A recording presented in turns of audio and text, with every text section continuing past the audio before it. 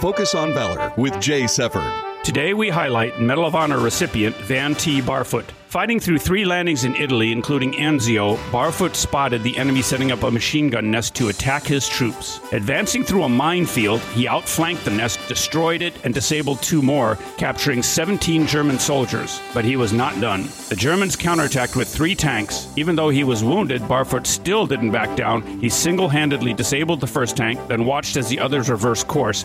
Later, when he learned he would be awarded the Medal of Honor, he asked to be awarded in the field to be with his men. He finished his career as a colonel and retired in Virginia. But the story doesn't end there. In 2009, citing aesthetic reasons, his HOA demanded he remove the American flag from his front lawn. They should have known Barfoot doesn't back down. After making national news, they were defeated and Old Glory continues to fly proudly. Valor is a gift. Those who possess it don't always know until destiny calls, like it did for Colonel Van T. Barfoot.